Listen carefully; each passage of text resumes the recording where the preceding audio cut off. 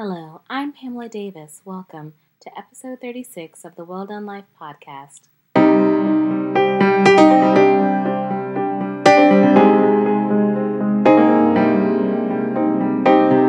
Hello, and welcome back to episode 36 of the Well Done Life podcast. I'm your host, Pamela Davis. If this is your first time here, welcome. Hey, how have you been? If you've been here before, thank you again for continuing to listen. The Well Done Life podcast is about building community by sharing experiences. No one is an expert at this thing called life, so I'm really glad that we are gaining new experts and growing together. So let's learn and grow. Before we dive in, I want to say thank you again to the first responders out there holding it down for us. COVID-19 is still out here, even though a lot of people would like to act like it's gone away. But to say all that, I'm not going to get into it because we all know what's going on. Just wear your mask, social distance, and treat people with kindness. So this week's episode was a little challenging for me, and I'm actually recording it a little bit later than I would like. I'm recording it on Saturday night at 9 o'clock, and I think it's just been because with work, processing the Breonna Taylor announcement, as well as the passing of Ruth Bader Ginsburg, I've kind of felt a little off, and obviously it's coming across in how I'm speaking, so please excuse that. And I have a lot of different emotions. I think at first, in regards to Breonna Taylor, I kind of feel like I'm disappointed that it took so long just to get to this outcome. And I'm also disappointed that I didn't expect anything different to happen. And I know that probably sounds really pessimistic, but I'm a realist, and I really didn't. I didn't expect anything better. I was hopeful, but I didn't expect it. And unfortunately, having that feeling is not uncommon. I think many of us in the Black community feel that way. And it's an exhausting feeling. It really is. And it's just amazing how, like I said, you hope things will be different, but then you realize they can't be different as long as people are carrying the same old perspectives into it. I think in order for us to kind of grow and move ahead, we have to be willing to kind of face the things that are holding us back, that allow the stereotypes, the old perspectives to just constantly get in the way of us having progress. And I mean, I don't think I'm the only one who knows what they are. I'm sure you probably heard a few. I've jotted down a couple that I've heard over the past couple of days since everything was announced. Number one, her boyfriend should have never fired his gun. And my counter to that is, well, he was just exercising his Second Amendment right because he was a licensed gun owner protecting his home. And then my other thing that I've heard is, well, her ex-boyfriend implicated her into a potential drug ring. And then I'm like, what? They hadn't even been together for over a year. That alone makes me question the surveillance and evidence, that they presented to get the no-knock warrant in the first place. And then my third response that I've heard this week that just kind of drives me crazy is, this is just an unfortunate tragedy. And when I hear that, the only thing that I can think of, how is that even possible? When the officer was charged with wanton endangerment for firing shots that could have injured her neighbor, that in itself kind of speaks to me of a use of excessive force. But I guess what can be expected when you have a warrant that doesn't require you to identify yourself before entering a home? And then my final favorite thing that I've heard this week that's really kind of gotten on my last nerves is, well, they got a $12 million settlement. And no offense, $12 million is a lot of money, of course. Before taxes, before attorney's fees, that's a lot of money.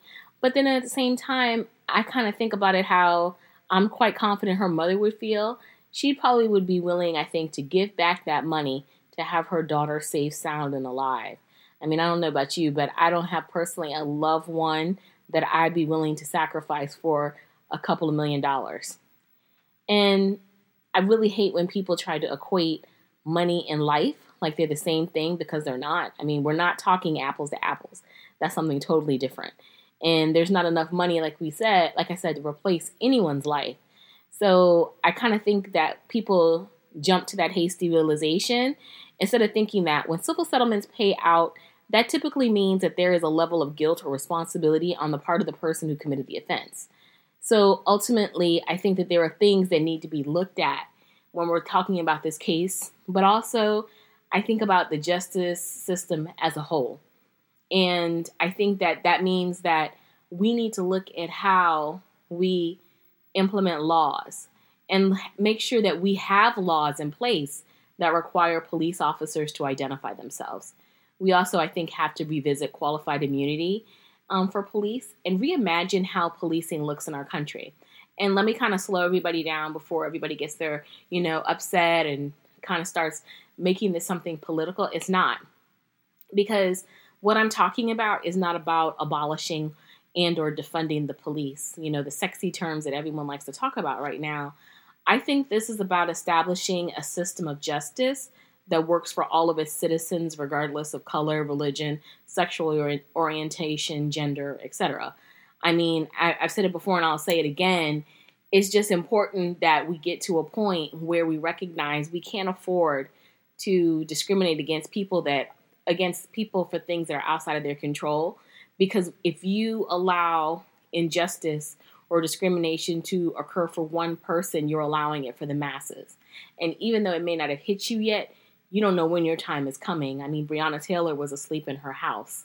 So imagine how someone can coincidentally, I guess, think that your house is a drug house. You'd be surprised. Drug houses are not always in the hood. And they could come into your house that way.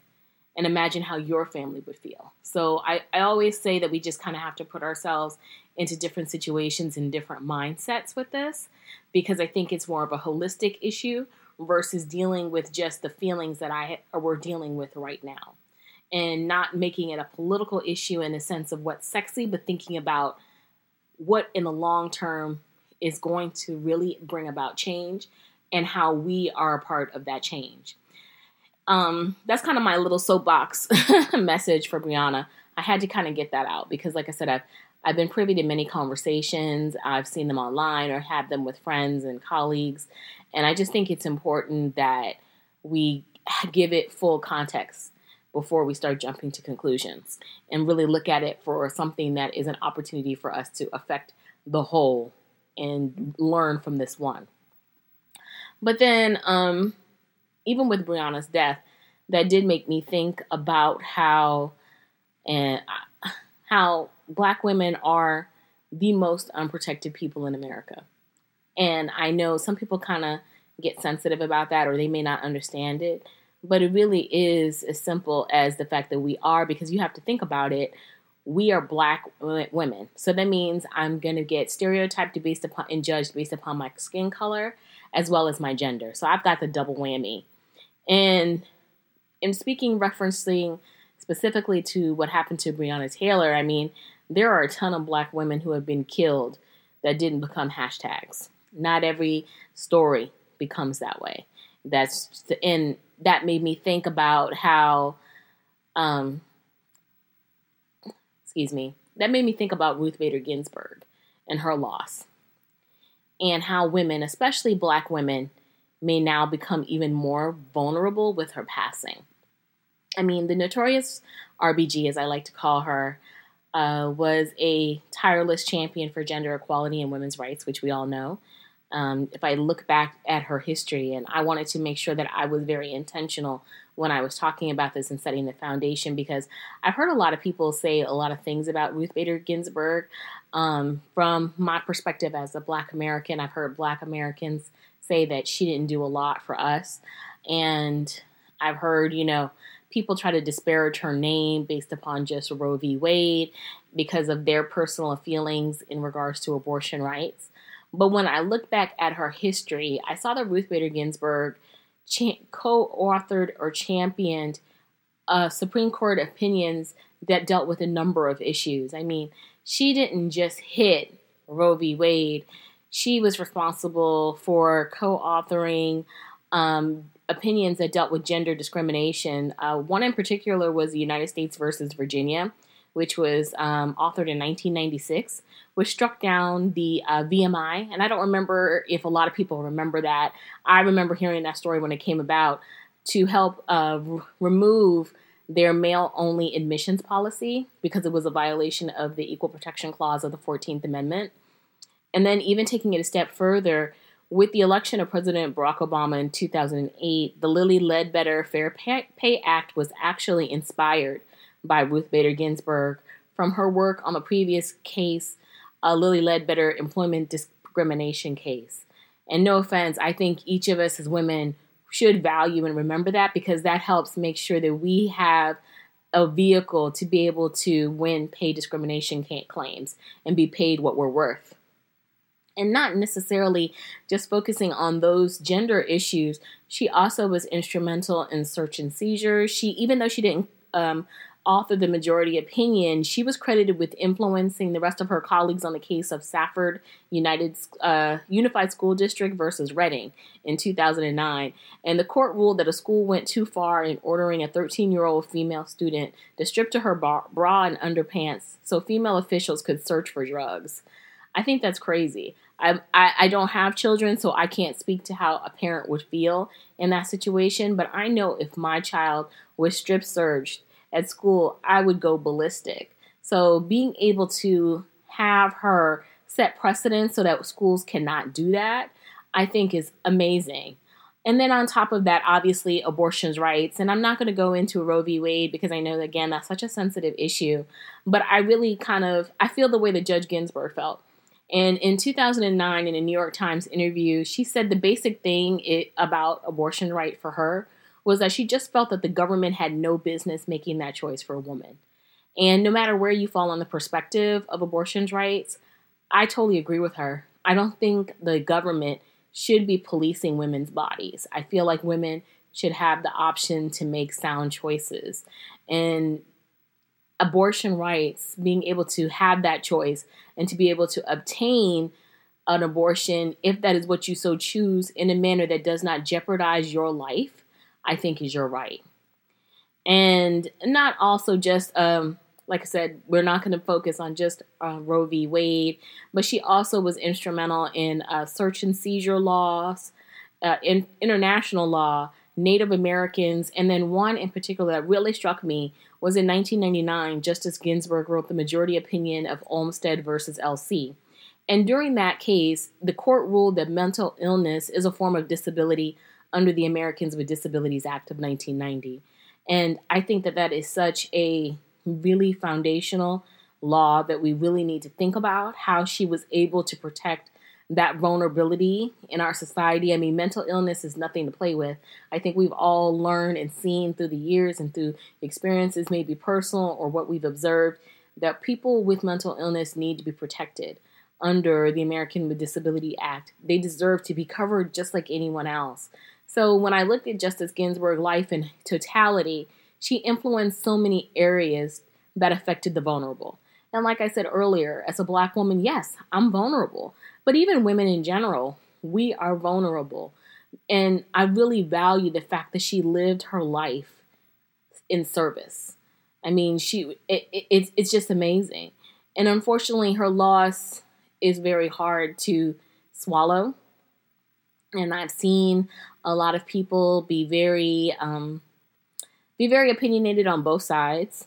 I saw her lying in state. Even in her passing, she was breaking rules and glass ceilings, which I think was amazing as the first woman to ever lie in state. And it's just unfortunately another devastating loss. And this week I just found myself asking, like, wow, we're here. We're dealing with so much loss and we have to find the strength to go on. And it's just, how do we do that?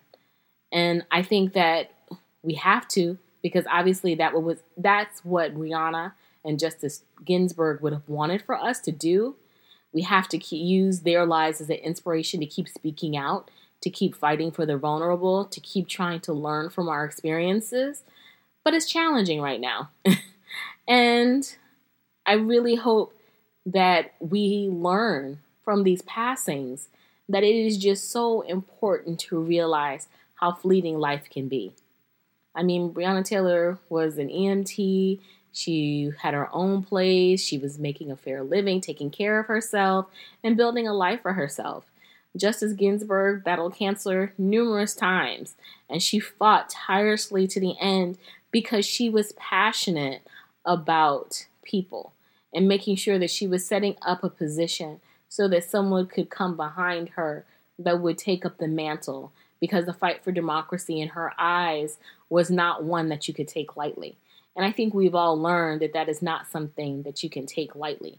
But I think it's important to also remember from these two passings how important it is to live fully in every moment that we have. And that we have to also learn that you can speak up for what's right. And actually, it's imperative that we speak up for what's right. We're the voices and the votes that we need to bring about lasting change. And also, as women, we have to understand we are the foundation of society. We are essential to its growth and development. We are the givers of life. And so we have to respect that about each other. But then at the same time, we also have to remember we're not monolithic. No woman is the same. We're all unique and different. And that's what makes us great. And each of us carries a story that we can learn from. And really, we can actually heal ourselves and maybe some of the challenges of the world by listening to and gleaning some type of understanding from. Because if anything that I keep being reminded personally in my spirit is that we have to lean into each other even more now. And when we lean into each other, chains are broken. Similarities are revealed. Healing happens and growth occurs.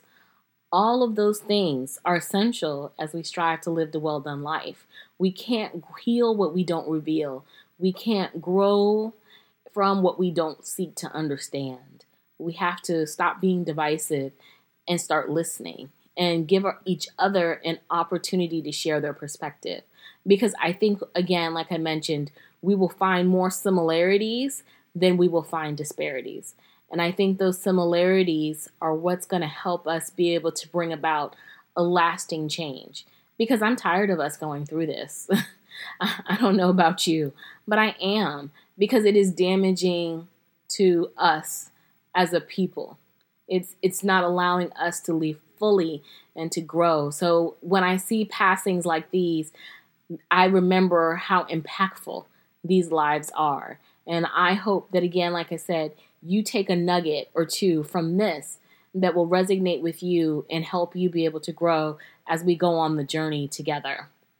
Going forward, I will be sharing some new voices with you soon because, hey, we're building a community one voice at a time. So I really just want to thank you for, going on this week's journey with me. It's definitely been a roller coaster. Like I said, it's just kind of a sea of emotions, trying to manage it all. But, such is life. But we will persevere and get through. I hope that you will please continue to like, share, and subscribe. You can find me on all streaming platforms where podcasts are found. And my information will be in the show notes so that you can reach out and connect with me via email or social media. I really enjoy interacting with you all. So getting your feedback is only going to help us grow and get better. And that's what this is all about. And one thing that I will ask you this week to do, give yourself grace. Take a moment and give yourself grace because we're carrying a lot right now. And we're in a very treacherous time with election cycles, very contentious, very divisive. Give yourself grace when you need to protect your energy and your spirit. And then also make it a point to learn something new about someone this week. I had a great conversation today with Valerie Moses of the Wellness and Wanderlust podcast, and that will be coming out soon. I can't wait to share that with you, but we had an amazing conversation. It was one of our first really in-depth. I learned great things about her, and I really look forward to sharing with you. And it just kind of helped renew me going into this new week. So I hope that you will do something like that for yourself, because I think it will allow you, like I said, to learn something new about someone, and it might just bless you. So I hope that you have a wonderful rest of the weekend, and I will talk to you next week. Bye-bye.